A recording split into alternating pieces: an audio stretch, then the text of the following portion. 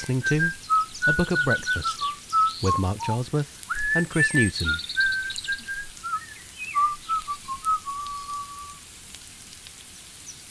Look at this. A streak of green showed under lichen. Malachite, hydrated copper carbonate. The edge is full of it, in a manner of speaking. But here is its furthest exposure in this direction. Now look across to the left and up a bit. Can you see anything? No? Try again. Well, I'll go to Leek and Ludchurch. What do you see? It's a carving. Of what? I don't know. It's so weathered. Concentric squares? It's not a face, is it? Or is it? Not squares, more trapezoidal. A labyrinth, maybe. Must it be either or, said Colin. You mean a doodle, said Meg. A doodle is meaningless, random. This isn't random, whatever else it is. And it's taken skill and effort and time. There's no way that can be a doodle. And I don't think it was done with metal either. So what is it? What's it for? I've no idea.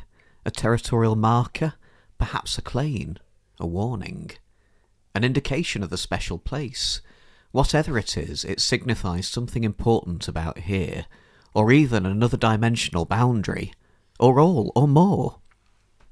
If I were playing hard to get, said Meg, I'd say that you were claiming it's whatever you want to see. It's a Rorschach blot. That's your modern thought, said Colin. We have to make the imaginative leap into the ancient mind and the likelihood of the different world view. I agree that you could argue for a thing to have a multitude of possible meanings is tantamount to its having no meaning at all, but perhaps the opposite could once have applied. Perhaps a thing that could be thought to have a multitude of meaning gains strength and importance from the ambiguities. That was a reading from Boneland by Alan Garner. That's the book. What's the breakfast? Well, we were almost spoilt last time with The Ocean at the End of the Lane in that the book contained breakfast. There was a burnt toast theme, and even in the episode before that, when we did The Book Thief, we had death and chocolate, so we ate chocolate. And I probably spent much more time than I should have done thinking about what the perfect Boneland breakfast was, and it turns out there isn't one. They eat lamb at one point, and we don't eat meat, and also it's not really a breakfast thing. So I decided just to stop worrying and love the breakfast. It should be a mantra on a t-shirt. We'll get that on a Book of Breakfast t-shirt. So I picked up Recipes for Happiness by The Happy Pair, who, I don't know if you've ever seen their YouTube videos, but check them out. They're amazing. Couple of Irish twins who do like 5-minute vegan meals, and they're all really healthy, sort of whole foods. And they got some wonderful books, but loads of free stuff online too. And I saw breakfast burritos, and I thought, you know what? We can at least have alliteration. Boneland breakfast burritos. It's almost deliberate. I knew there was a method to the madness. Yeah. And they were really good. There's some whole wheat wraps, beans, oyster mushrooms, fried in garlic with a bit of soy sauce. And we made our own guacamole. It was absolutely gorgeous. Sort of fresh avocados, cherry tomatoes. What else do we have in there? A bit of cumin, fresh coriander. Oh, the coriander really makes it. Yeah, lime juice, salt and pepper, chili flakes. Well, I had some chili flakes. And yeah, fantastic. Really, really fresh. And it's great because it's a burrito, but you get to have it for breakfast. It's not cheating. It's a Boneland breakfast burrito. So on the subject of Boneland, in case you're not familiar with this book, you're probably listening to this episode because you are interested in Alan Garner and Boneland. But it's probably, of all the books we've done so far, it's probably one of the more obscure ones. And it's a sequel of sorts to a children's novel from 1960 called The Weirdstone of Brisingamen. And there was a sequel to The Weirdstone published in 1963 called The Moon of Gomrath. And it ends on quite the cliffhanger. But I think Garner felt he'd kind of outgrown the series. I think he'd evolved as a writer, and I think he, like everybody does with their early stuff, I think Weirdstone was his first book, wasn't it? It was first published I think work. so. And I think he came to kind of reject it and think it wasn't actually that good. And people asked him over the years, when's the third one coming out? And he said, oh, it's not going to happen. But then 50 years later, how old was he? He must have been way into his 70s. He finally published, I'm going to call it the concluding chapter in the Weirdstone series, Boneland. And if you listened to our episode last month when we discussed The Ocean at the End of the Lane, I mentioned that Neil Gaiman once described this book as the fourth book in the Weirdstone series, but there is no third book. I discovered Alan Garner when I was little, because my dad gave me this huge paperback book called the Alan Garner Omnibus. Oh wow! And it had The Weirdstone of Brisingamen, The Moon of Gomrath, and all Eliodor. the other impenetrable ones. No, it is Eliodor, isn't it? Yeah. Which I haven't actually read, but in this will make you laugh in hindsight, especially if you read Boneland. You'll like this. So I read Weirdstone, loved it. Want to know what happens next to Colin and Susan? Read Moon of Gomrath. So, wow, what happens next to Colin and Susan? And because these three books were together in this omnibus, I assumed quite reasonably that Eliodor was the third book in the Weirdstone series. So, it's not too much of a leap. So I read the third book in the Weirdstone series and thought, hang on, this doesn't make any sense. None of the original characters are in it, and it doesn't address pretty much anything from the first two books. Whereas Boneland. But then I realised that it wasn't Weirdstone related at all, and I gave up. I did see the TV series, though. I absolutely loved it as a kid. But yes, Boneland. What can be said about Boneland? How did you discover Boneland and Alan Garner? I also discovered Alan Garner through you and your dad. I didn't discover it, and him, until we were teenagers, and we were driving, or your dad was driving us to Ilham in the Peak District. Oh, wow. And we were going along the Cat and Fiddle Road, and your dad was pointing out the hills that get mentioned in the Alan Garner books. Ah. And I was really fascinated in that sort of age where my kind of appetite and capacity for mystery was expanding in tangent with discovering progressive rock. There was something kind of fantastical and otherworldly, and the fact that these hills we were driving through could be like portals to other dimensions just seemed infinitely fascinating. So I read The Weirdstone of Brisingamen for the first time when we were about 16, maybe even 17. It was quite late for me. Probably not that long after I read it, I don't think. In the scheme of things, probably not. And I thought it was really good. But then I didn't read The Moon of Gomrath until at some point for a birthday in my 20s. You brought me a modern edition of Weirdstone with an additional forward. It's not that long. Oh, I think it is, yeah. And it's got the Neil Gaiman quotes yes. on. Alan Garner's fiction is something special. And I reread it. And round about the time I was rereading that, at the museum in Manchester, near the university, they had a little section in one of the exhibitions about Alan Garner and about the Cheshire mythology and that he mines and how it was linked to reality, and they had some artifacts, and they were talking about the new book that he was working on, the promised final third part of the Weirdstone trilogy, or maybe the fourth part, going by Gaiman's logic, and so that made me want to read The Moon of Gomrath in anticipation of the third part. And I guess we'll touch a little bit on Weirdstone and Gomrath today, but Boneland really is something else. I guess Boneland kind of coincides with a period of my life. It came out in 2013, I think. 2012. 2012, right, okay. I didn't read it till 2017, I think, or thereabouts. I think I read it shortly after moving to Manchester.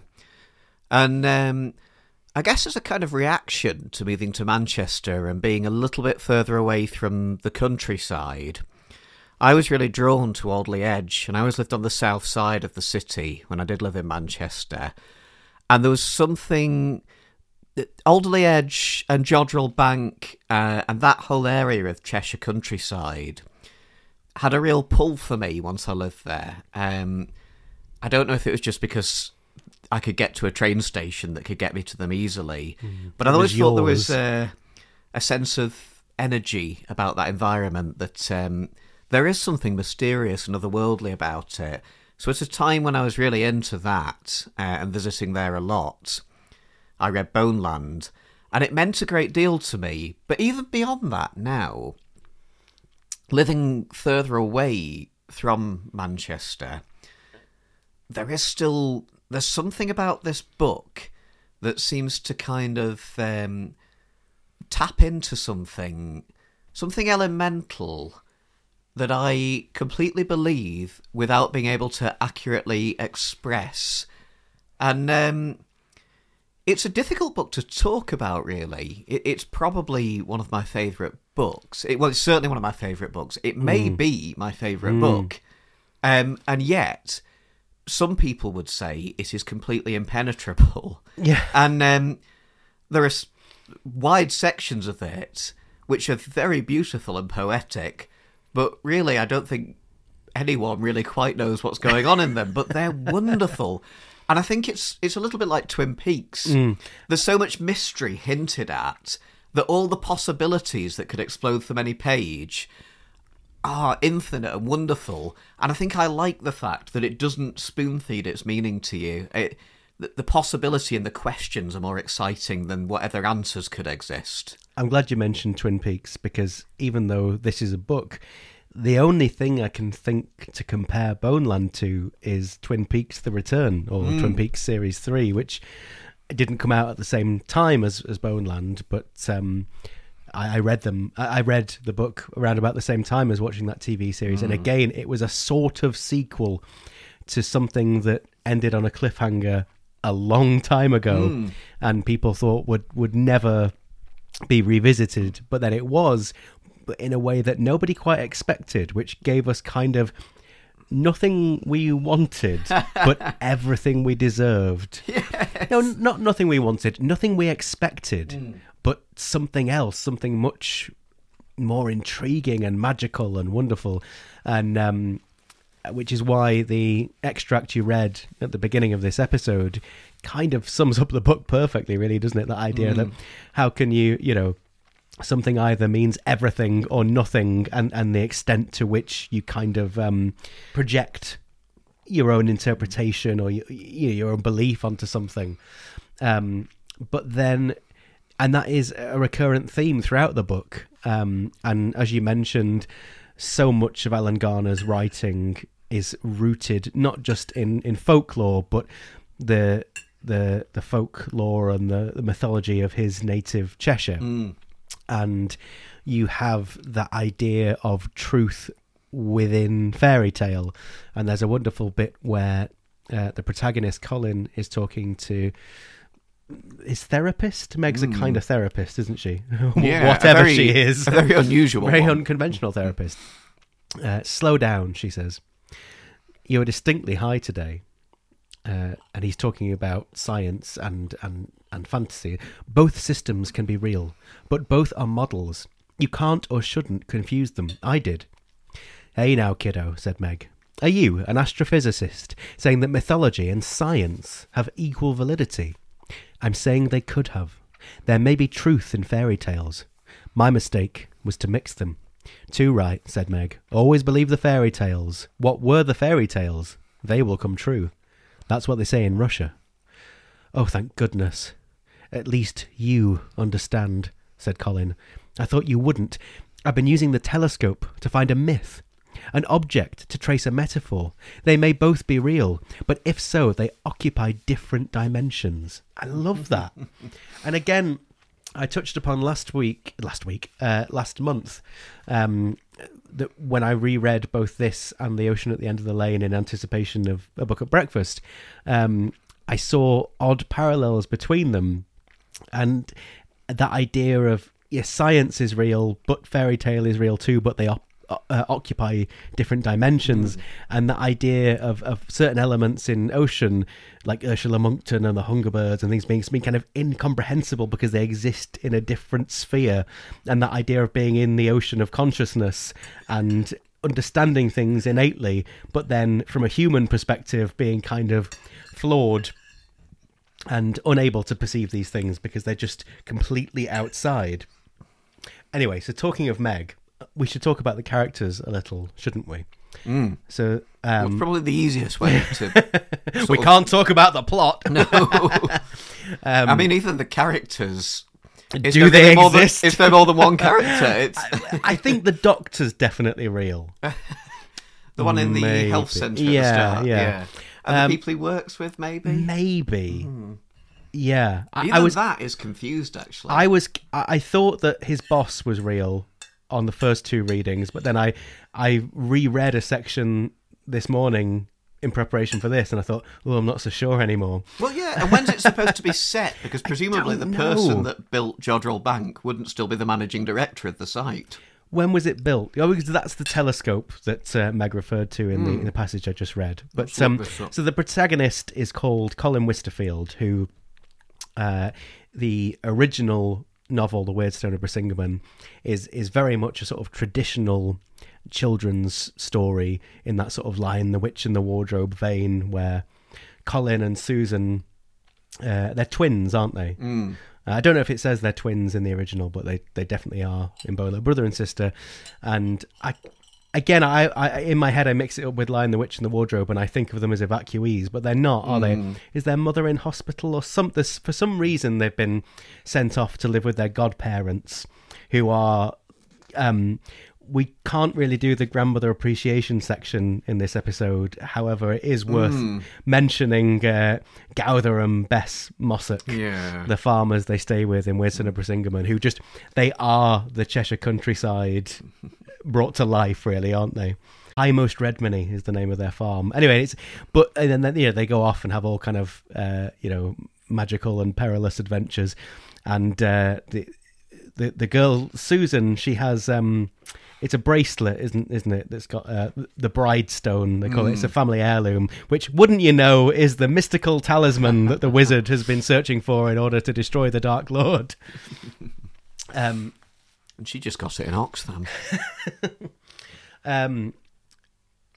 But then in Boneland we have an adult Colin, who is, do you think, how old is he supposed to be? Do you think, is he in his 60s by this point? I'm not even entirely sure when the first book is set. Is the first book 30s?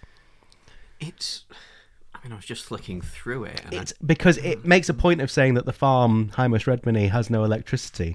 So you know that it's old-fashioned for whatever period it's set in. And it was published in 1960, but you get the impression it's set slightly earlier than that. But the whole thing is oddly timeless, isn't it? I remember when we first encounter Selena Place, who we'll talk about in a second, I was surprised because she's driving a car and it seemed so unrealistic.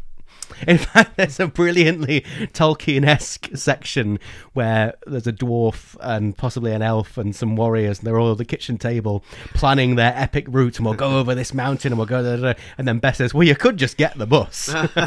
It's my favourite moment in the book. I was just trying to think in terms of technology, whether there's any mention of computers or phones in Boneland. Well, there are computers at Jodrell Bank. Oh, yes. And there's even a reference to Bess and Gowther calling the police, which kind of blew my mind. I thought surely they went to the police station on a bicycle or something. There's no way they had a telephone. Anyway, we're straying a little bit. But so we have Colin and Susan, these sort of archetypal child protagonists who go to stay with their slightly magical relatives. Not magical in a They're not Gandalf. They're not Gandalf, but the farm kind of represents the boundary between the world that the children know and the magic of the countryside, and they're so connected to the land and its stories. And it's Gowther who sits them down over an enormous Cheshire pie and tells them the legend of the Wizard of Alderley, and that's what we should have had, Cheshire pie. I'm not sure that's really a breakfasty thing, though, is it? Breakfast pie. If it is indeed a thing. And so now his adult Colin is an astrophysicist, and very highly respected in his field. We're not quite sure what his actual job is. No. Because we know what he's doing. We'll come to that in a moment. But yeah, he has his own personal reason for doing the work he's doing at the telescope. And even that gives it this kind of this sci-fi edge on top of all the sort of fairy tale folkloric stuff. And the interesting thing is that Colin has no memory of anything that happened to him before the age of 13. So when we mentioned earlier that it's a sequel that doesn't address any of the events of the previous books, it's because the protagonist, the only person who was there, has forgotten everything about them. And the only glimpses we get of anything before that point are in archival newspaper reports. So it's really tantalising when it does address events from the first two books. They're through such a kind of a slant of reality and tangibility, whereas you're used to seeing them in the kind of slant of fairy tale and fantasy, and the descriptions of those events in this book are very removed from that. So even when you do get glimpses of them, it's somehow removed from the world that's familiar to you, which is sort of weirdly unsettling in a way, having this kind of bottled period of time that Colin can't access, but the reader can't access with him. And I think he knows on some level that he had a sister and he's lost her. And he has this kind of this innate sense of loss and loneliness.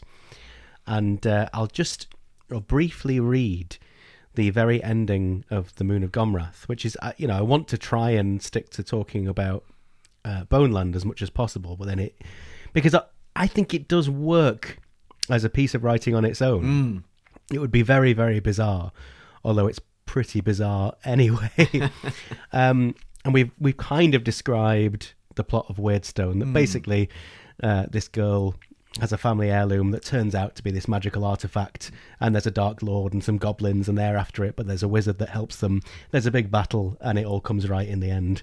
But the second book, The Moon of Gomrath, is much harder to describe, and we were discussing it earlier, and even though we've both read it twice, the plot is much hazier in both our minds. I remember scenes from it, and really quite creepy scenes actually, but basically this dark force is unleashed and it sort of possesses Susan, and there's a really scary scene where she's dragged away on a horse. Yes. And when she comes back, obviously she's not really her, and she's got loads of sand in her hair that won't brush out, and I don't know why that detail sticks in my head, especially for a kid's book. It was really quite unsettling and horrible.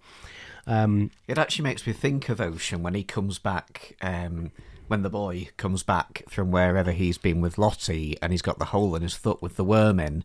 But you're holding the boy's hand through that in Ocean at the End of the Lane, so you know the experience he's had that's kind of led him to be effectively possessed by this being. But with Susan, it all kind of happens out of sight, and somehow not having access to what's happened to her to return her in this transformed state that brings this being into their world is more threatening and eerie somehow. So this is quite hard to contextualise, but this is it the Brolican? This sort of evil entity has been said before loosed. Is a feature of Scottish folklore. Yeah, to pursue Susan, sent by the Morrigan, who's an evil witch. But they've summoned the Wild Hunt, which seemed to be on their side. It's all a bit bizarre and vague. And the Brolican is pursuing them, well, Susan specifically. And then the book ends very abruptly, and it ends like this. The hoofbeats drew near, and the earth throbbed. Colin opened his eyes. Now the cloud raced over ground, breaking into separate glories that whispered and sharpened into the skeins of starlight, and were horsemen. And at their head was Majesty, crowned with antlers like the sun. But as they crossed the valley, one of the riders dropped behind, and Colin saw that it was Susan. She lost ground, though her speed was no less, and the light that formed her died. and in its place was a smaller, solid figure that halted, forlorn, in the white wake of the riding. The horsemen climbed down from the hillside to the air, growing vast in the sky, and to meet them came 9 women, their hair like wind. And away they rode together across the night, over the waves and beyond the isles, and the old magic was free forever, and the moon was new.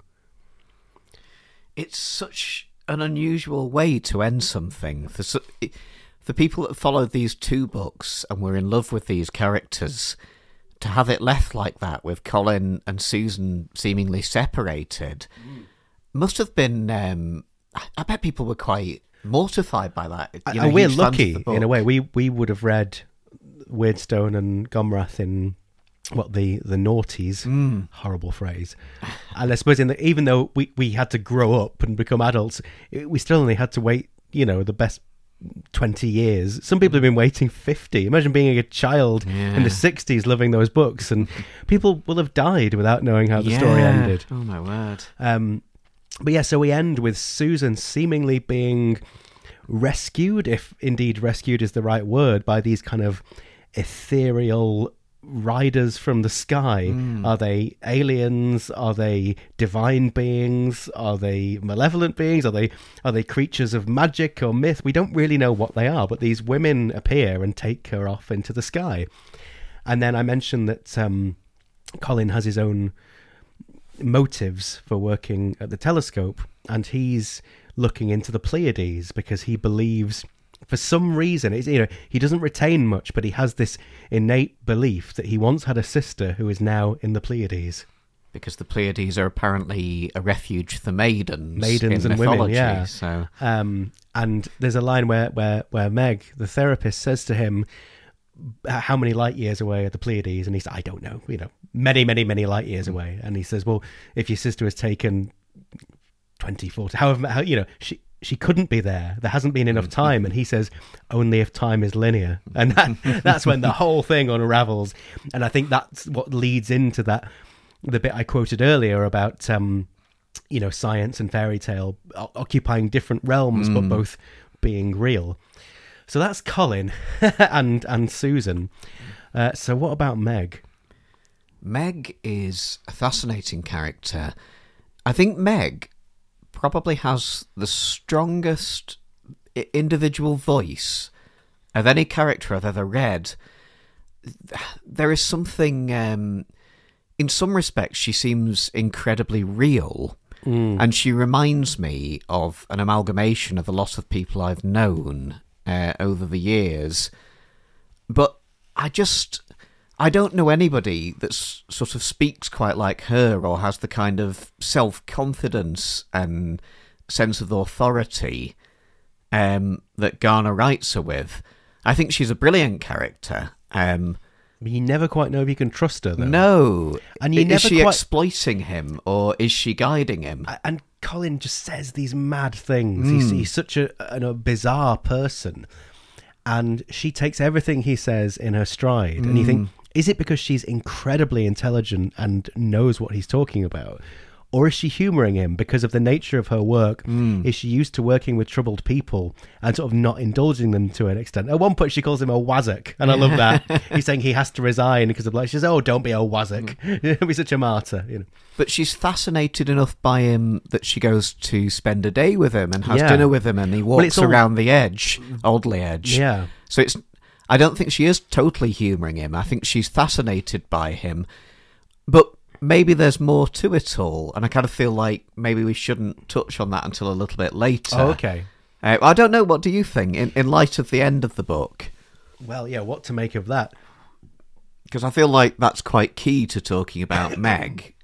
Yeah, well, I mean, we can edit this out if you want, but a passage we both mentioned earlier that we wanted to reference was a scene quite early on. The book begins with Colin being discharged from hospital. Do we know exactly what for? No, we don't. But I mean, even that, is he discharged from hospital, or is this all happening in a dream whilst he's in hospital? Because there is so much about dreams And because the book if itself, the sleeper wakes, the dream dies. Yeah, which is very Lynchian. Yes, it is. And there's a really... You know what? Before I read this scene, I will actually just read a little quote from Weirdstone, which I promised I wouldn't spend too much time on, but here we go. Colin and Susan have just been wandering around Alderley Edge and discovering, the Wizard's Waterfall and, the local landmarks and having a lovely time. And then it's that classic sort of stranger danger, slightly frightening scene, isn't it, from a child's perspective, where and again I said the farm that they're at has no electricity and it all seems so earthy and homely and safe, and then suddenly a car overtook them and pulled up sharply and think, oh no, a car, modernity. The driver, a woman, got out and stood waiting for the children. She looked about 45 years old, was powerfully built. Fat was the word Susan used to describe her, and her head rested firmly on her shoulders without appearing to have much of a neck at all. 2 lines ran from either side of her nose to the corners of her wide, thin-lipped mouth.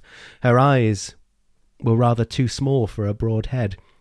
Strangely enough, her legs were thin and spindly, so that in outline she resembled a well-fed sparrow. But again, that was Susan's description. And it's the classic sort of, she offers them a lift and she's being very, very kind, almost like the the Queen in Narnia offering the Turkish delight. But they sense danger and refuse to get in her car. But then she starts sort of chanting a spell, doesn't she? And then fortunately Gowther Mossock and his dog Scamp turn up and break the enchantment. But then we find out later on that this person is an evil witch called the Morrigan. And there's just a little bit later on as well where she's kind of associated with birds, and you get that description of her being a bit like a sparrow, but there are crows around the farm too, and there are more crows the more the evil forces gather, and you get this little look, somebody is watching us. Perched on a rock in front of them was a bird. Its head was thrust forward, and it stared unwinkingly at the 2 children. "It's the carrion crow that was round the farm after tea," cried Susan. "Talk sense. How can you tell it's the same one? There are probably dozens of them about here." All the same, Colin did not like the way the birds sat hunched there so tensely, almost eagerly, and they had to pass, as if they wanted to regain the path. He took a step forward, waved his arms in the air, and cried, "Shoo!" in a voice that sounded woefully thin and unfrightening. The crow did not move. And that passage just proceeds a bit where they're beset by goblins, doesn't it? Or the Svart Alpha, which I think means dark elves for any word nerds out there. And the Morrigan is a character who recurs throughout the Weirdstone and its sequel. It's the Morrigan who sets the creature that pursues Susan free, isn't it? And who chases her and leads to Susan's disappearance in the sky. But she doesn't appear in Boneland. Or does she?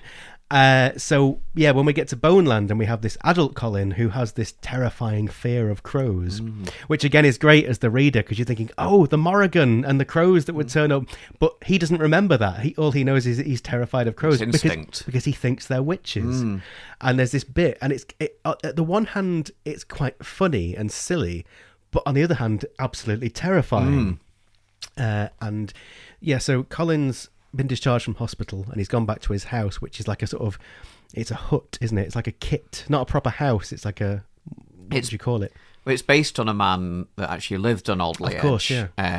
There was a man that I think he'd had some sort of accident and had a brain injury, and he had become a hermit living on the side of Alderley Edge by the entrance to the cave, which is on the cover to Boneland. And you can actually visit that cave and you can see where the house would have been. But I think Colin is based on that person. Definitely. I'm sure I read an interview with Alan Garner where he specifically said that was the inspiration. And it also might be worth mentioning, if you haven't read The Weirdstone of Brisingamen, we mentioned that there's a wizard in it, Kaladin Silverbrow. And he lives in a cave, doesn't he? Yeah. On Alderley Edge, and he guards... in sort of Arthurian legend, there's this idea of the king and the sleeping knights who will awake at a time when England's need is most dire.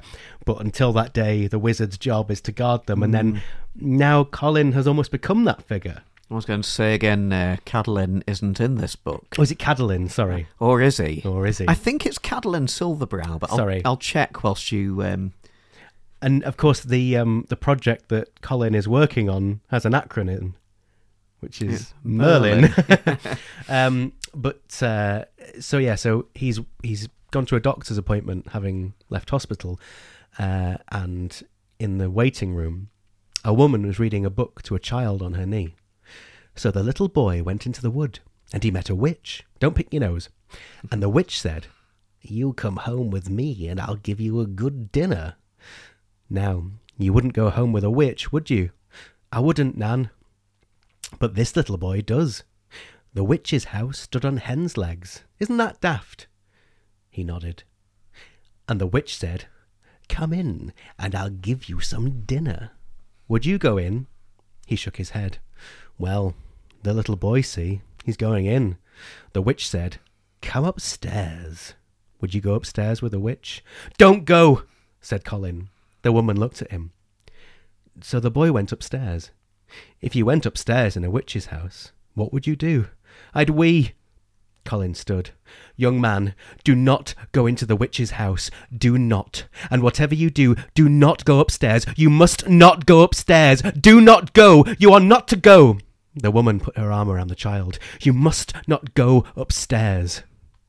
Oh, that was very well read. Oh, thank you. It's so frightening on so many levels, because you really feel for the child, who must be thinking, who is this terrifying man who's saying that witches are real? And you feel for the mother who's thinking, oh, who is this lunatic who isn't safe? But then you feel for Colin, because he believes what he's saying. Yes. And it's reminiscent of a plot point in The Moon of Gomrath, where he is in Selena Place, aka the Morrigan's house, and he's upstairs, and I think it's when Susan's taken. My memory of that book is very vague, but this fairy tale reminds him of something that we as the reader know happened to young Colin. He doesn't remember it, but he knows on some instinctive level. And a lot of this book you see through Colin's head. Yeah. Even when he's talking to Meg, perhaps appropriately. Yeah. This is one of the moments where you actually get a glimpse of how outside characters might perceive him. And you realise that you could read this book as just being a story about a man who has suffered trauma as a child and is having these strange kind of fantasies and half-remembered dreams to try and rationalise that trauma, and is dealing with the day-to-day living through the damage that trauma has done. And you could read it solely as that and disregard any of the fantasy elements of the original books. And yet, I don't totally want to read it like that. No, but then you could apply. They could both apply. Exactly. That's one of the things we keep coming back to in Boneland. Yeah. They occupy different spheres. Yes, but that's they what are I both want valid. to believe. Yeah, and so I mentioned Selena Place earlier. So when the doctor he's about to see isn't Meg at that appointment, but that doctor suggests therapy to him, and so shortly after this concept of don't go into the witch's house, he's then introduced to this woman called Meg, and maybe you're reaching, but he's thinking, well, hang on, who can we trust? What's happening? And you're thinking, is this the Morrigan somehow? But then you start to think, no, she probably isn't. But then you have this moment later on in the book where, and he talks about crows a lot and his fear of them. He calls, Corvus, Corone. Yeah. He keeps repeating the Latin names for birds and Grus the cranes. Yes, Gallus domesticus, chickens, and so much later on he references the waiting room scene again. She was reading a story to him, said Colin, about a boy going to a witch's house, and I had a flashback. I couldn't help it. And he talks briefly about his memories of being in the Morrigan's house. And she said, tell me, do I have to? It matters, Colin. It matters a lot. I don't mock witches. Yeah, he says, I'm in a room in a big house. I don't remember how I've come to be there. Crows are perched on the windowsills outside, and there's a witch. She's standing over me. I know she's a witch. She's all in black, with a cord around her waist. I'm lying on the floor. I can't move. And then Meg says, does she look like me? And it's a bit, why would you say that? Yeah. And he says, no, she's older, fatter and older. You hesitated, only because you asked. Though sometimes you do have that look about you when you scare me.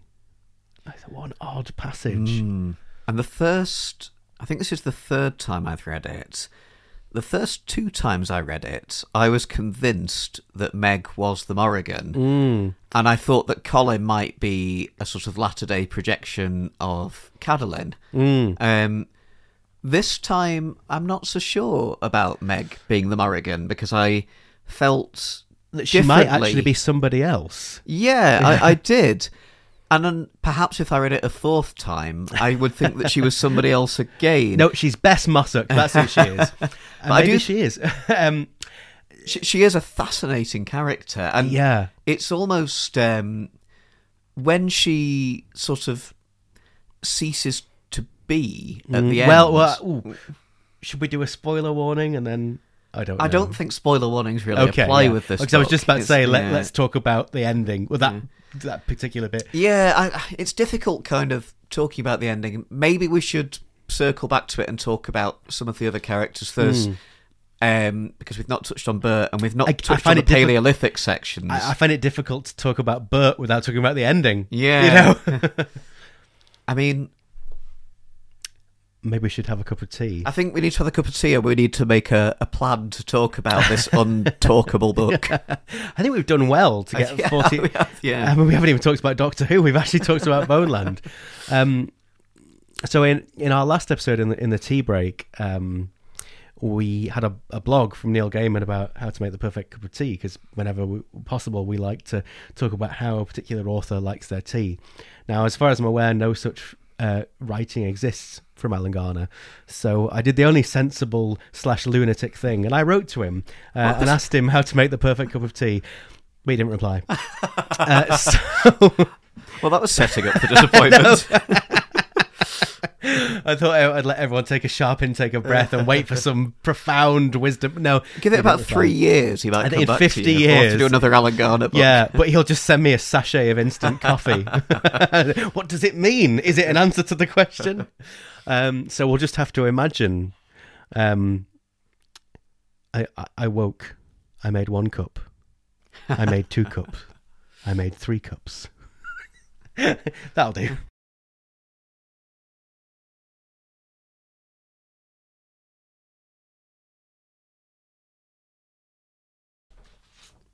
So, in lieu of Alan Garner's expert advice, we just put the kettle on, put some tea bags in some mugs, poured it in, stirred it, milk, job's a good one. Thanks, Alan. Thalon. For any Look Around You fans out there. Anyway, so we've talked, or at least we've tried to talk about the characters and the story and the scenario. Half the story. Yeah, half the story, because there is a completely, well, I won't say separate, but there is another narrative running parallel to Colin's story, which we haven't really touched upon yet, and Mark's going to read you another sample. Where are your stories? The man with light in his eyes sat over him, and the smoke was sweet. The cloud moved from his head. Here is my story. In the beginning was Crane. It opened its wings, and that above it called sky, and that below it called earth. The wings lifted sky from earth and flew between to hold them apart, and Crane laid a black egg, and made it with its beak to be a stone. And when the stone was made, Crane breathed on the flakes that it had shed, and said, Be spirits. Take the stone, and with it shape the world, give mountains and rivers and waters. And Crane laid another egg, and opened it, and said to the yolk, Be sun, and give light. And it said to the water about the yolk, Be moon, so that when sun sleeps you will give light. And because you held sun inside the egg, you are its mother, and will live forever. But you will remember how you gave birth, and each month you will grow big, and then small, and then rest for 3 nights before you grow again.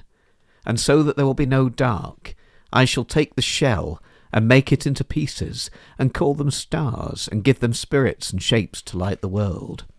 And from the skin of the egg I shall make a mighty spirit to send out eagles from its head and feed the stars. And I shall put people to walk the earth and make beasts that may hunt, and so that they may have spears to hunt with and blades to cut. I shall shape a mother of rock from a bone of moon and set it in the hills. And the beginning shall come and sing and dance and tell stories of the beginning and dream, so that she will let them take the bone and live. Then Crane came down to the world and broke the loud crag with its beak, and opened it to the waters below, and called it Lugcrook. And in the lowmost cavern it put the stone and the spirits around it, to take the stone and make all that would be. Then Crane went back to fly forever, so that earth and sky should stand apart, and life could live. That is my story. It is a true story, said the other. Who is the other? What's going on? What is going on there? It was a sort of creation It's a creation myth, isn't it? Yeah. I know, people think the Silmarillion's impenetrable. But it is incredibly beautiful. Yes. And so evocative, even though you're not entirely sure what's happening. Because, as I mentioned, Colin's story is interlaced with sections such as that. I mean, it's almost, I'd say, 50% of the story. I'd say there's almost as much of the Paleolithic sections. And I'm saying Paleolithic, I don't know historically, geologically, if that's right, but... Them days. Exactly. There's almost as much them days as there is these days. whenever it's set. But you wonder, are those sections when Colin is sleeping? And is that what he's dreaming? Or is it something that happened thousands of years prior to the events of Boneland? Or is it the idea that we all have this kind of like a race memory of our creation or our awakening? I think it's all three. We're back to the quote from the beginning of the episode, aren't we? I think it is something that happened thousands of years ago. Yeah. And I think in some way Colin is an ancestor of this person, and in a modern way is performing the same function, but is dreaming about his ancestors doing the same thing in the same space on that spot. But at the same time, is it really Colin, or is the text that we're seeing of Colin dreaming itself a dream? Yeah. And if so, whose dream is it? What is it? We are the dreamer that lives inside a dream. Get back in the kettle, Philip Jeffries. But also, is it the first human in that sense? Or, if human's the right word, the first person? And in that sense that, yes, it is Colin's. Colin is a descendant from this person, but as are we all, and we all have these inherent memories, or not even memories. It's more fundamental than that, isn't it? I don't even know if it's the first human, because the person in the Paleolithic sections describes an old man coming and teaching him to do those things. I wondered if that was God. Well, I wondered if he was God. Oh, well, yeah. And they're all gods, these early people. Yeah. And there's almost a kind of Adam and Eve type aspect to it as well, because you get the impression that he has carved this woman and had the child, but she's died in childbirth. But then it ends, again, we're sort of jumping ahead, but it ends, the very ending is him carving woman from the rock. And I don't see that carving as in creating, as more in releasing, but I'll talk more about that later. But then, so yeah, it's very ambiguous. Or maybe it isn't. Maybe I'm just not getting it. But I think you and the rest of the world. I can't remember exactly. I should have looked this up before the episode. But I think in Norse mythology, there is something mad like the world was kind of did a massive bull lick moss from a stone and create the universe. I'm sure it's something like that. That doesn't sound that mental to me. So on the one hand, you get this character, whoever they are, this god, this wizard, this dreamer, this early human, and they seem to be releasing things from the earth, from the stone, and it's kind of ambiguous to my mind anyway as to whether or not he's literally creating them or freeing them or releasing them into the world, or if he's drawing them. And the quote you read earlier, like cave paintings, about Meg saying about the cave paintings, and when I said first human, what really struck me is that there's so much in this book about story, whether it's mythology or folklore or fairy tale, this is my story and it is a true story. And the idea that a story can be true but not real, and even though visual art, whatever you want to call it, predates the written word by quite a long way. And in that sense, I think it's, even though there are no words involved, I think if you look at primitive cave paintings, they're the first stories. And that idea that we not just record things, but that we celebrate things or interpret things, artistically, that is what makes us humans. That's the only, animals don't draw or write or record things or even celebrate things the way, if you look at, early humans drawing animals and exaggerating parts of their anatomy, whether it be horns or whatever, is it a celebration of, I don't know, their food or their environment? But the point is this character the first person to draw things, and therefore is this person the original storyteller, and it is his story, and it is a true story, and it's that true sense of awakening. And then you go right back to Weirdstone, and it begins with a legend about the farmer from Moberly and the wizard and the sleeping knights, and even though we meet the wizard and we go into the Funding Delve and we know that there are sleeping knights there, you get the impression that the prologue is not real. It's just a story that someone's told, and then Gowther tells it, but it's true. It's a true story. And I don't know, maybe I'm reaching, but that was one of the many things I took from these sections, that this person, when it says he carves, I can't remember the exact wording, but like it's like he carves these things and they come to life.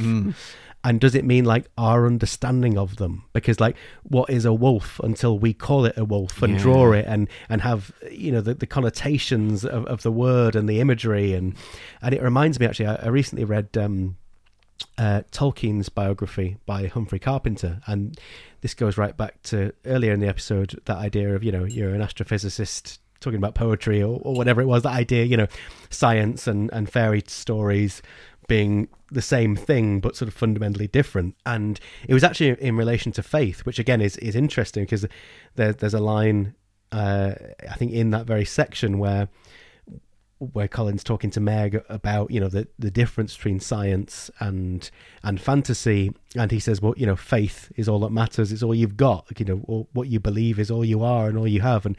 And very interesting, apparently Tolkien was talking to C.S. Lewis about religion, and I think he used, I can't remember the exact details, but he said something along the lines of stars and trees exist, except those words, star and tree, are just our names for them. Like, they don't actually inherently explain what they are or contain what they are, but as humans, it's our way of using something as a sort of intermediary between something that's basically beyond our comprehension. How packages it up in a concept that we can understand. A concept, yeah. And he said, and that's what stories are. They are all, he said, all fairy tales are absolutely true, but we've put sort of fundamental and universal truths in ways we can understand them.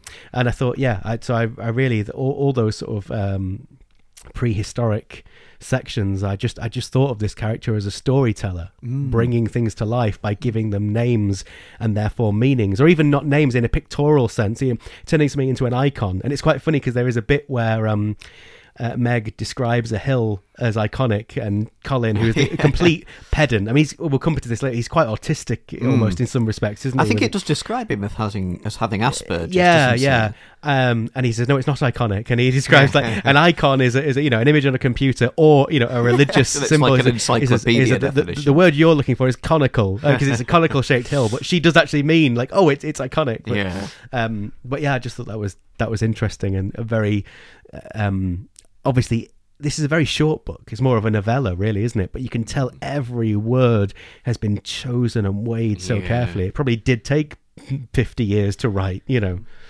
Anyway, so what's your take on The Shaman?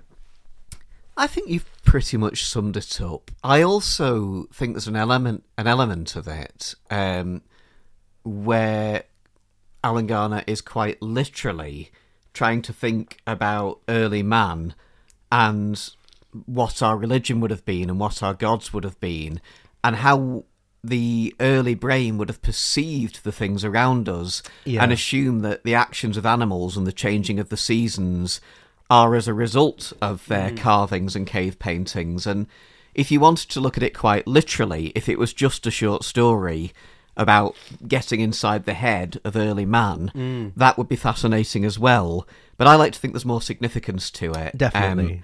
And I love the idea that he's making carvings and creating things. And I love the possible link to Colin. Or is it Colin? Yeah. We were also wondering as well, you know, every fantasy series has its Gandalf, wizard-type figure, and it's Catelyn in the first 2 books in this series. And then Catelyn is pretty much absent from this book. And if you were being rather literal about it, the only flash you perhaps get of him is in a memory of Colin's, when it describes him standing it describes an old man standing over him looking angry. When I read that bit. Yes. Yeah. But it's an interesting kind of view of Catelyn, because Catelyn, I would say, compared to a lot of those fantasy wizards, he does have a more kind of brusque, angry side to him. He isn't all starry-eyed. There is something kind of a little bit harsher about him, and he has a job temper. to do. Yes, he's guarding these knights, and he does stray from his lair, makes him sound like a villain, but you know, his cave, and he does sort of interfere for good. But ultimately, I think he's annoyed that these kids have come along and mucked everything up. And like, not only did she have the weird stone, she's now bloody gone and given it away. Yeah. You know? But it's interesting. When I first read this book, and I read that part, I thought, is this a flip of the narrative, and is it about perspectives? If Meg is the Morrigan, is Meg actually good, and is she genuinely trying to help him, and was she always? And was it Catelyn? Was he the bad guy, and he was leading them astray? And that's not something I've settled on, but reading this book, that was a question I asked. Which is funny if you go back to the original Weirdstone, the Dark Lord, is it the evil sorcerer? Is he called Grimnir? Again, yes. Another, I think it's stolen from Norse mythology, isn't it? But he turns out to be the wizard's brother, doesn't he? And they see him with his hood off at the end, and they look identical. You know? And it's like Saruman and Gandalf again, in the White Rider. That duality. Yeah, and of course, there's a massive one of the sort of motifs is the Paleolithic axe, and there's the quarry where there are just loads of them. And again, another kind of link between the 2 parts of the story is the fact that Colin seems to keep happening upon things that may have been part of the Paleolithic man's story. And we wonder if the black stone or his axe boss just happens to have this paperweight. And it was found under the foundation site of Jodrell Bank, where Colin works. And then his boss gives it to him when he's trying to persuade him to keep his job. Yeah. But is that the same tool that the Paleolithic man was using to cut these things from the rock? Carve the shapes and bring these things to life, or to tell his stories? But again, in that sense of like human... not so much evolution, but development and progression, and so you've got that very primitive thing of carvings, and then you get that that further stage of advancement of building a radio telescope and probing the heavens, you know.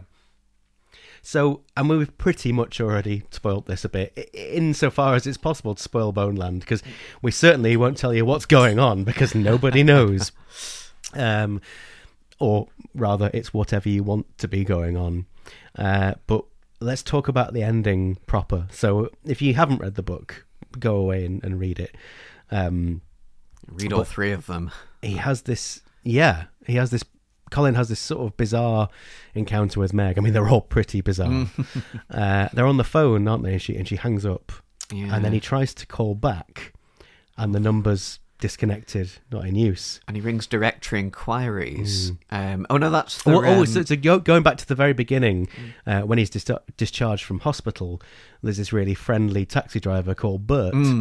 Who takes him home and comes into his hut with him and helps him. He says, "Where's the switch? What switch? For the electric?" He says, "Oh, there is no electric." And Bert's almost a bit like the Gowther of this book. He really or perhaps is. He is an embodiment of Gowther Mossett for a modern age.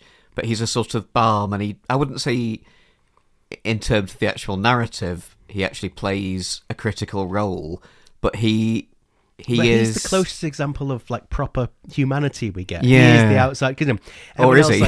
Well, is he? Yeah, but there are doctors and there are scientists and there's this therapist, people who are a bit clinical, and Colin's very odd, and then you get Bert, he's just like a proper like Cheshire man, and he's a taxi driver, normal guy with a normal job with a sort of Cheshire accent, and Colin obviously feels very safe around him, and Bert isn't put off by his peculiarities and his lack of electricity and all that. And Bert's always just there when he needs him. He never has to call him. He never phones through a taxi. It's just when he's ready, it's waiting outside. That's the funny bit later on, because he says, "Oh, can I ask for you next time?"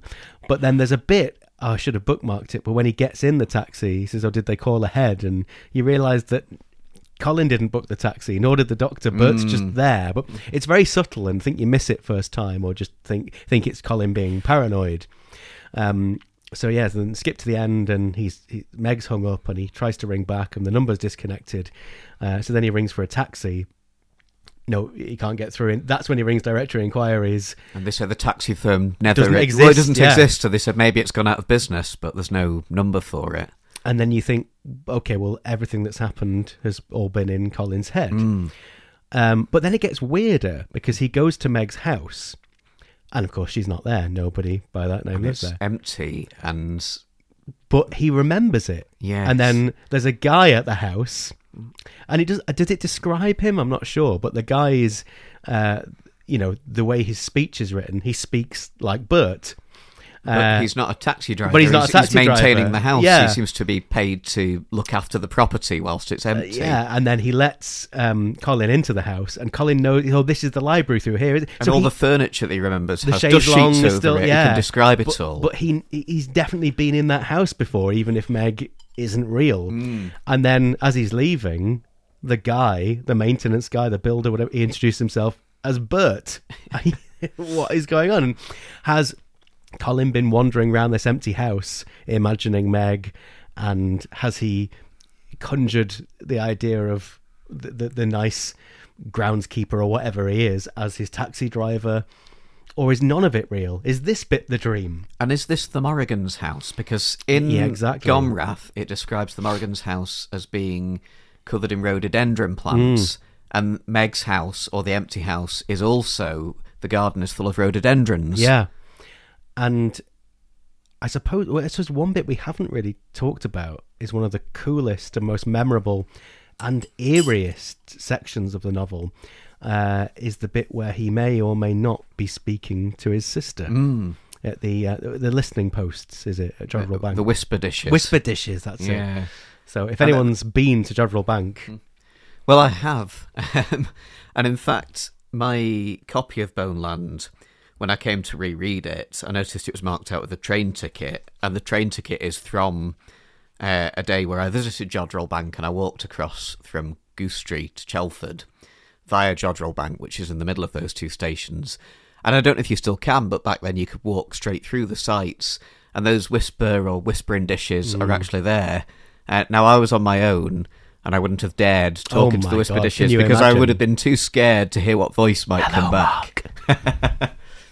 But yeah, seemingly, Colin is explaining to a child who's playing about with the whispering dishes how they should work, rather pedantically. Yeah. But then the child stops speaking, and another voice replaces it, and he looks up, and the child is gone.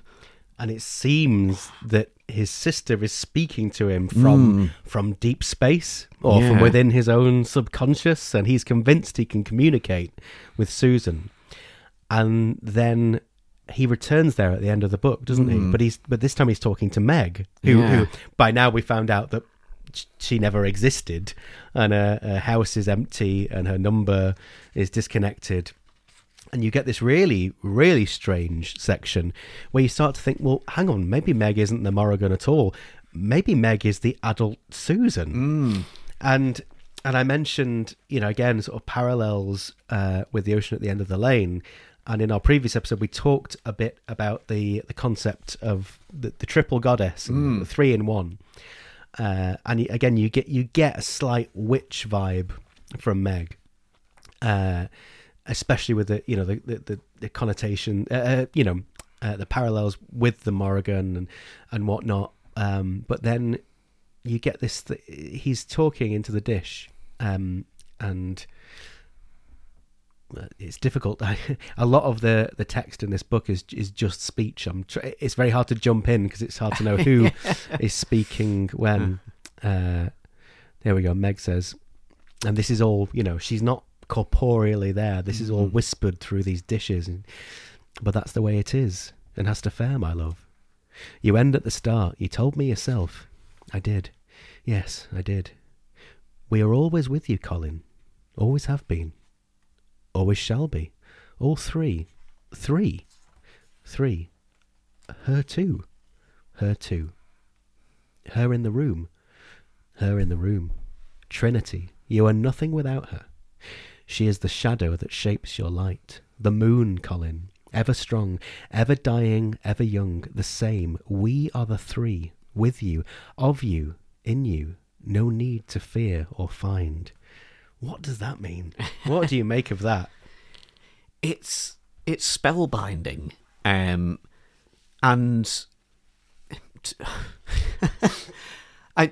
tapping into the triple goddess thing. If you look at that literally, is the triple goddess made out of Susan, Meg, and the moon? Like who is the third part of that trinity? Or have we not met the third part of that trinity? So that's one rhetorical question. He talks about the room, and that makes you think of him being in the room in the Morrigan's house in the second book, and ties into what you were saying earlier, that, well, maybe she isn't actually an evil figure, and maybe it was his childhood perception of this strange and scary woman. Yeah. And just to talk more about Colin and his personality and his psyche, I wonder if this, to some extent, represents his fear of women. And maybe fear isn't the right word, but you get this sense. I mean, I imagine Colin in his mid to late 50s, do you think, in this book? Yeah, I think so. And you get the impression that he's definitely a virgin, and he lives alone, and he's very isolated and odd. And apart from Meg, who may or may not exist, he doesn't have many relationships, but he has colleagues and he has Bert, but he doesn't really seem to have any women in his life. I suppose the only woman he would encounter in his everyday life is Ruth, who works at Jodrell Bank, who gets a few mentions, but there's no sense of any kind of deep companionship between them. She's just a colleague that he makes passing comments to. And back to that, again, you mentioned the moon, and that was something we talked about in the Ocean at the End of the Lane episode, and the idea of the triple goddess of the maiden, mother, and crone, and the parallel of, like, the phases of the moon and the phases of the female life cycle. And just to refresh my memory of Gomrath before recording this episode, I was reading the Wikipedia summary of The Moon of Gomrath, the second book in the Weirdstone series. And as we mentioned, that the first book revolves around this kind of talismanic Weirdstone that Susan happens to have, and she ends up giving it away in the second book. To ease the surrender of the Weirdstone in the Weirdstone of Brisingamen, Susan was given a magical bracelet by Angarad. How do you think that's pronounced? Angarad, I think. Angarad Goldenhand. It is the donning of this bracelet which has launched Susan unwittingly on a destiny connected with the cycles of the moon, and hence the older, wilder powers of the world. And you get this idea, she's pursued by this thing, and then the book ends with her seeking sanctuary in the Pleiades, which we talked about in Boneland. Meg and Colin are discussing how that's a refuge for maidens. And I thought, isn't that interesting? Because they're sort of, I'm not sure how old they're supposed to be, probably about 12, I think by there the are second 12 book. in the... Yeah. And that idea of Susan having to surrender something and becoming tied to the cycles of the moon. And it immediately made me think of a passage in Boneland when they're talking about the Pleiades. And especially having read the ending of Gomrath, this bit seems particularly relevant. Wait, yes. Oh, Meg, what? The Pleiades culminate at midnight on the 21st of November. I don't get you. What's culminate? The highest point reached on the meridian in the year, said Colin. That's why she rode. She followed. By the time she got to Reedsmere, they were reflected in the water. Meg, she had to. She made it. But why? Said Meg. She had to. And why the Pleiades? Ex-Africa, said Colin. The Pleiades are so often the refuge of women and maidens. Refuge from what? Threat of one kind or another, usually pursuit. Women and maidens, said Meg, but not girls, children. Not that I know of, said Colin. I'm not an expert. The threat makes sense. It's obvious. How? Said Colin. Menarche. Now she's an adult, but she's immature. So are you. Is that why she's back? She needs help. So do you. Riddle me that. And menarche is like an archaic term for a young woman's first period. Ah, okay. And so you get this, maybe I'm reading too much into it, but the whole thing seems to be like a metaphor for not exactly loss of innocence, but you get, they're twins and there's a boy and a girl, and they're probably almost interchangeable until a certain point in their adolescence where they start to become different people. And it's almost like at that stage in her life, Susan is irrevocably lost to Colin. She's unreachable to him. She's in the Pleiades. But then, and also there's the sort of therapy element to it about go to the pain, and a lot of the time it seems like he's trying to find Susan, but then sometimes he seems scared of her as well. Yeah. And there's a really poignant bit where he's afraid. He says, she's coming to get me with her arms outstretched. And Meg says, no, she's a child. She wants to be picked up. And it's almost that it's something in therapy that you have to imagine your childhood self and hug them and comfort them and say, no, I'm an adult and I'm strong and I'm capable and I'm here for you. And it's almost like, does he even have a twin sister? Is Susan his own feminine side that he's suppressed and he has to embrace? Because again, in the sort of the three of us section, when she says, we are the moon, Colin, ever strong, ever dying, ever young, the same. We are the three, with you, of you, in you. No need to fear or find. But then again, I'm going back to that quote at the beginning of like, well, it's everything, isn't it? It means everything. I think all of these readings are valid. Is it about his sister? Is it about his inner child? Is it about his feminine side? Is it about his fear of women? Or if you wanted to stick to the more literal reading, that he did have a sister when he was younger and she died. Which you is could apply confirmed. the same kind of... Well, it is confirmed in the newspaper. You could apply the same reading to that. Perhaps it wasn't her loss of innocence and estrangement from him. Perhaps it was actually her death and losing a female figure in his life that made him kind of suppress his feminine side and become scared of it, and perhaps become scared of other women by proxy. And it would still stand in that trauma narrative at the same time. And see sort of any strange woman as synonymous with a witch, which sort of historically... Or at least the supernatural. That's sort of where the concept of the witch comes from, like the vilification of the feminine, But all women... Well, Susan and Meg are both supernatural to him. Meg, perhaps in a more ambiguous, is she trying to do him good or harm? Is she a witch?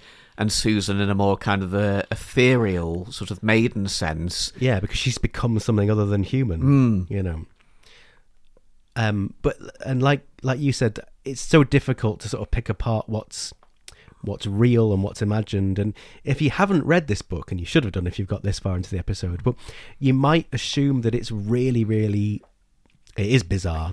But it's incredibly sort of grounded, and it never feels like you're reading a fantasy book or a fairy tale book. No. It feels very, very realistic. It's so well realized and rooted in reality. And there are certain things in it that you feel fairly confident. You can say, yes, this is definitely happening, or this is fact. And like you say, there are newspaper articles about Colin, that you find out why he lost his memory. He was struck by lightning when he was living on the farm. And I'm sure that relates to an event that we see from a kind of something at fantastical Stormy Point. perspective in The Moon of Gomrath. I think so, yeah. And I'm sure there's a section where Colin is struck or something like that, or suffers a great Yeah. injury, that perhaps in that sort of ocean at the end of the lane way, the boy kind of realising traumatic events into fantasy to explain them. Yeah. You think, was the lightning strike the reality of, what's actually happened to the boy? And were those two books perhaps his way of turning the reality, the trauma, into something that he could comprehend at the time? And that's another thing. This book makes you question everything that happened in the previous two. Yeah. Was it real? And like you say, so the other thing I feel that we can be completely certain of is that Colin has some trauma in his past. That's absolutely real. And I remember reading that Alan Garner had therapy and was inspired by that for that concept, something that Meg says repeatedly, of go to the pain and embrace it and find out what it is. Just go to the pain. And you could read it in so many ways. And before we wrap up, because time is running on, but one thing I do find interesting, there's a line at the end of Moon of Gomrath, and I think it was in the bit I read, where it basically says that this would be with Colin for the rest of his life, and you get the impression he's kind of damaged by what's happened.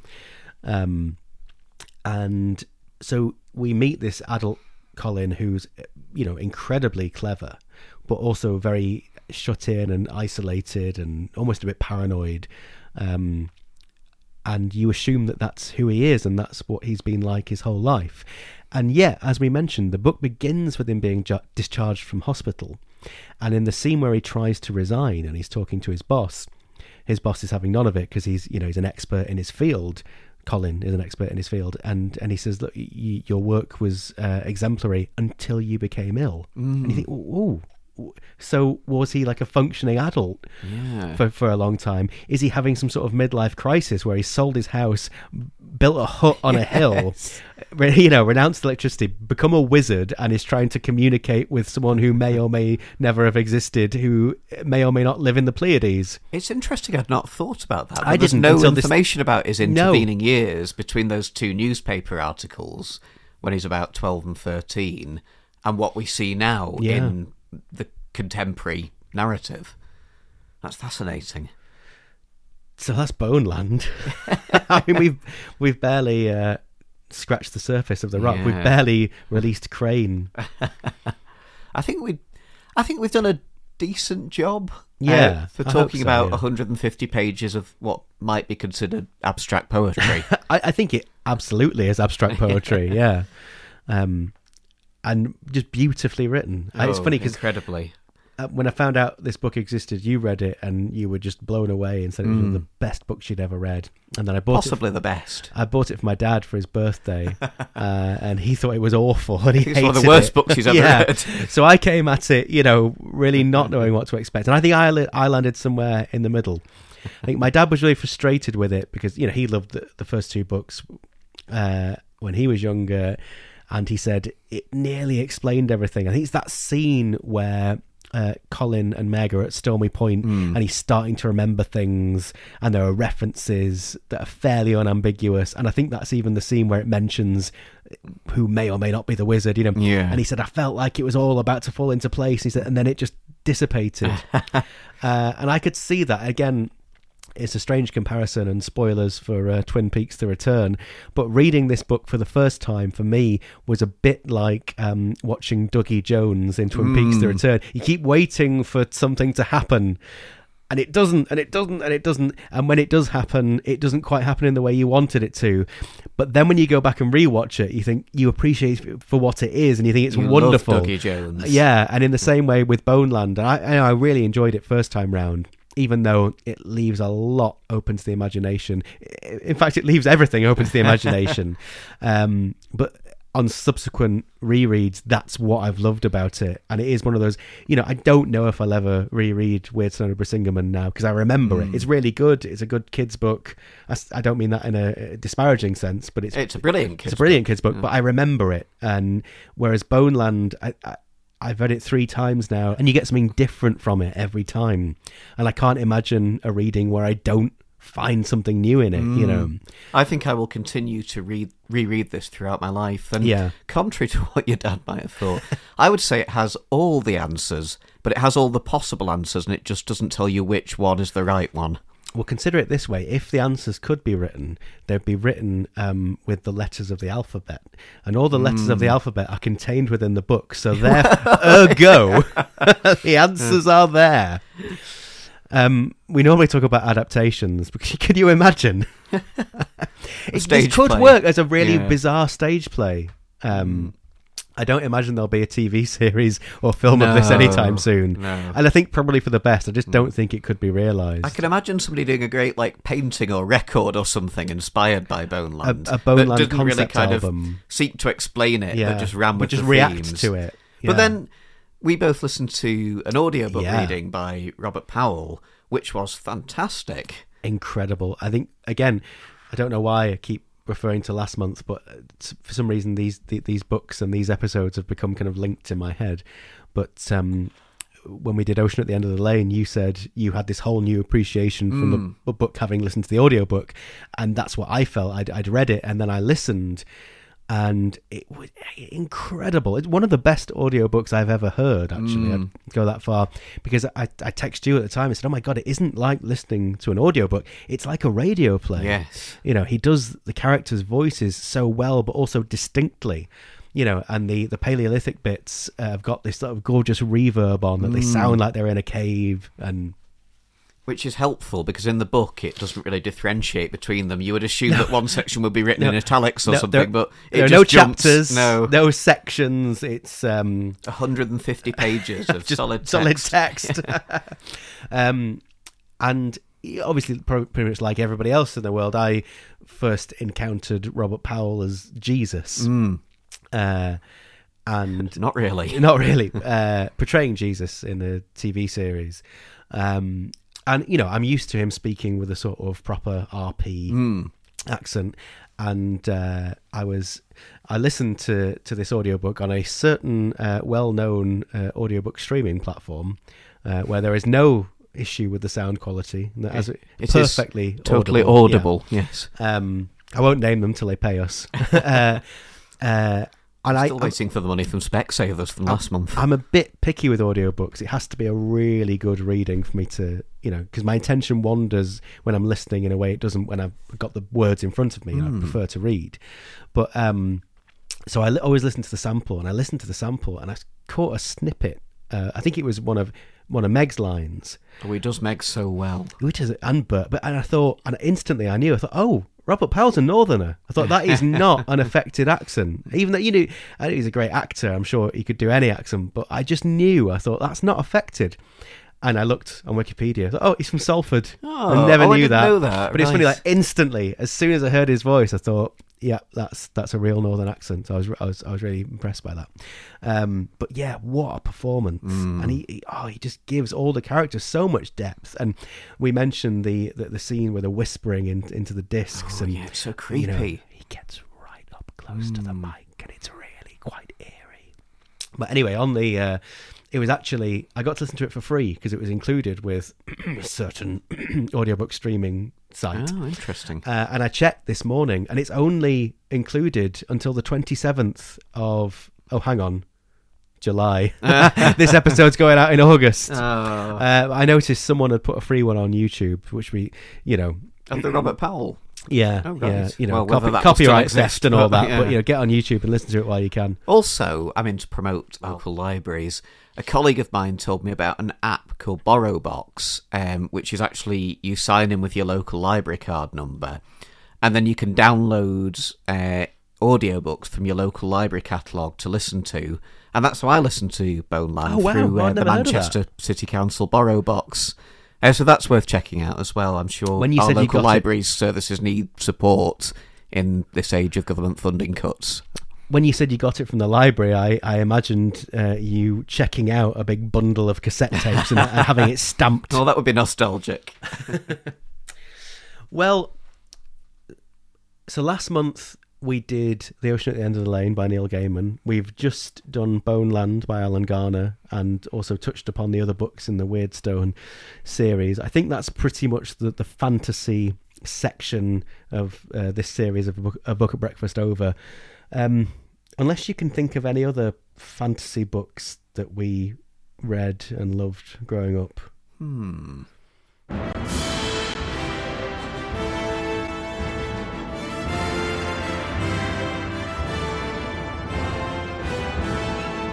Yes, that's right. Join us on Saturday the 3rd of September when we discuss The Lord of the Rings by J.R.R. Tolkien.